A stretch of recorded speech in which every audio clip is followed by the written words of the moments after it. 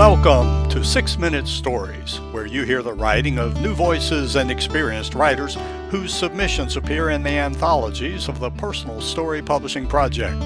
Now in Season 7, you will hear stories from our 8th collection, Lost and Found.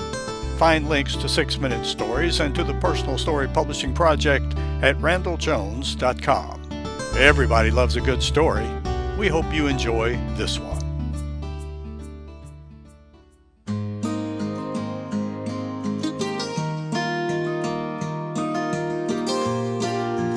Finding the Perfect Pumpkin by Rebecca S. Holder. Look what I found! It was a familiar exclamation from my husband. He has an uncanny ability for finding things, extraordinary things. Walking through parking lots and big box stores, he finds money. Not pennies and dimes, but folding money. A hike in the woods, the dropped charm bracelet, an inlaid pocket knife, forgotten binoculars. Even in graduate school, when I accompanied him to the library stacks, I heard that excited whisper as he stumbled upon an obscure article or photograph that would become the proverbial cherry atop his research paper. As he entered our house on this cold, rainy, early November evening and dug deep into the flannel-lined pocket of his field coat, I expected nothing less than someone's bulging wallet, a Rolex watch, or perhaps the Hope Diamond. Instead, he held out an orange tabby kitten, so small it did not fill his palm. The tiny bit of fluff squeaked a faint mew that sent our chihuahuas, Rex and Prissy, into a frantic bouncing dance at my husband's feet.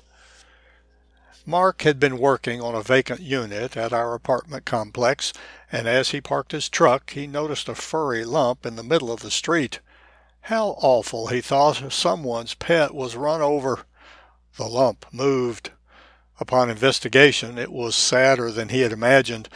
There lay a mother cat and her litter of 6, all dead, save the tiny tabby. He scooped the kitten up and took it to the apartment. A couple of French fries from the trash and a container of creamer from his morning coffee order were mixed into a thick slurry for the starving kitten that he now held before me. Mark carefully set the kitten down in front of the prancing dogs. Rex took a sniff, determined he wanted nothing to do with it, and walked away. Prissy, however, nosed the kitten, picked it up in her mouth, and carried it to her bed.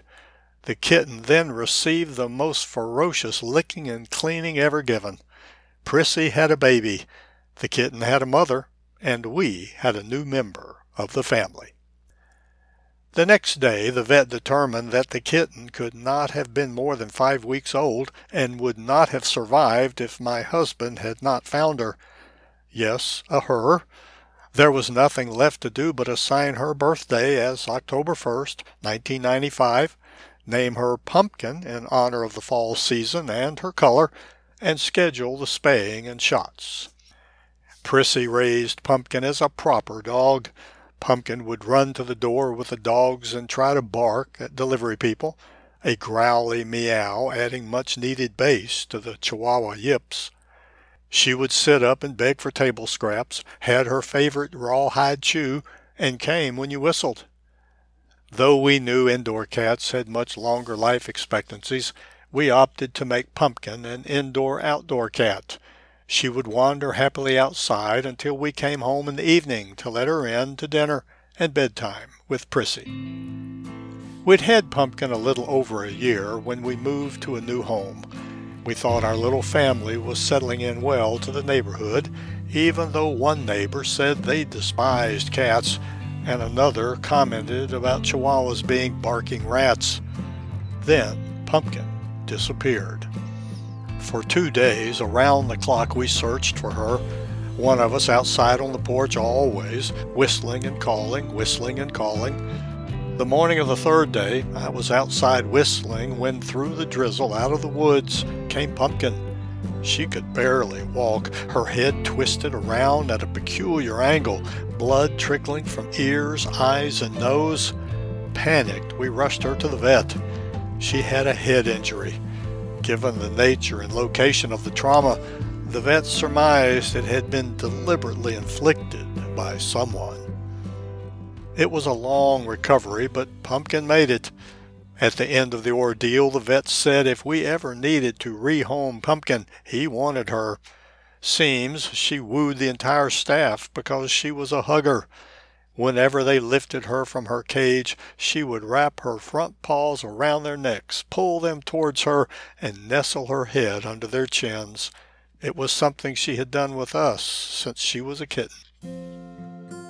After her injury, Pumpkin's head always had a slight tilt and her balance was a bit off, but she persisted in being an indoor-outdoor cat, defying the odds when she died from cancer at the age of 13. My husband did not find a wallet, a watch, or the Hope Diamond, but he did find a perfect pumpkin that November.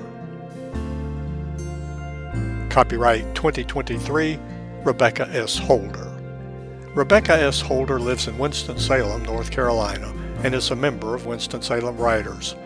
With the advice and guidance of the Westenders critique group, she is working on a short story collection centered on the fictional town of Braidy Creek.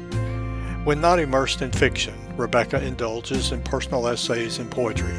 Her story, A Tap at My Door, appeared in the personal story publishing project anthology Twists and Turns. Most recently, she was a finalist for the 2022 James Hurst Prize for Fiction with her story, Virgil, Thompson's Salvation. Read more about this writer and background on this story in a special feature of 6 Minute Stories called Author's Talk.